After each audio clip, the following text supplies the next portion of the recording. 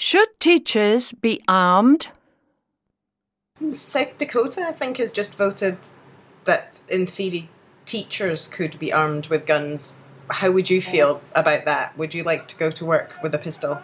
I am very much against any kind of weaponry in the schools. I don't care who has it, except for the safety officers who are trained. I think it's a very, very bad idea.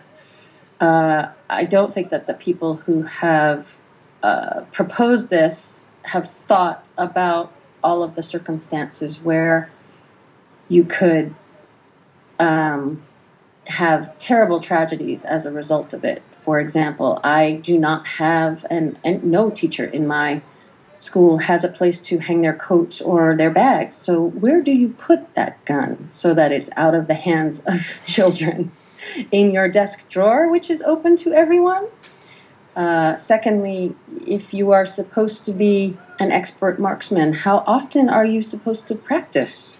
And does that take place during the day?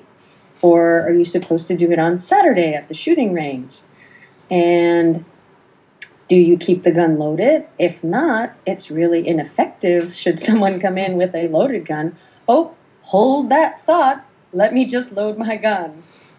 If you do keep it loaded, is it locked?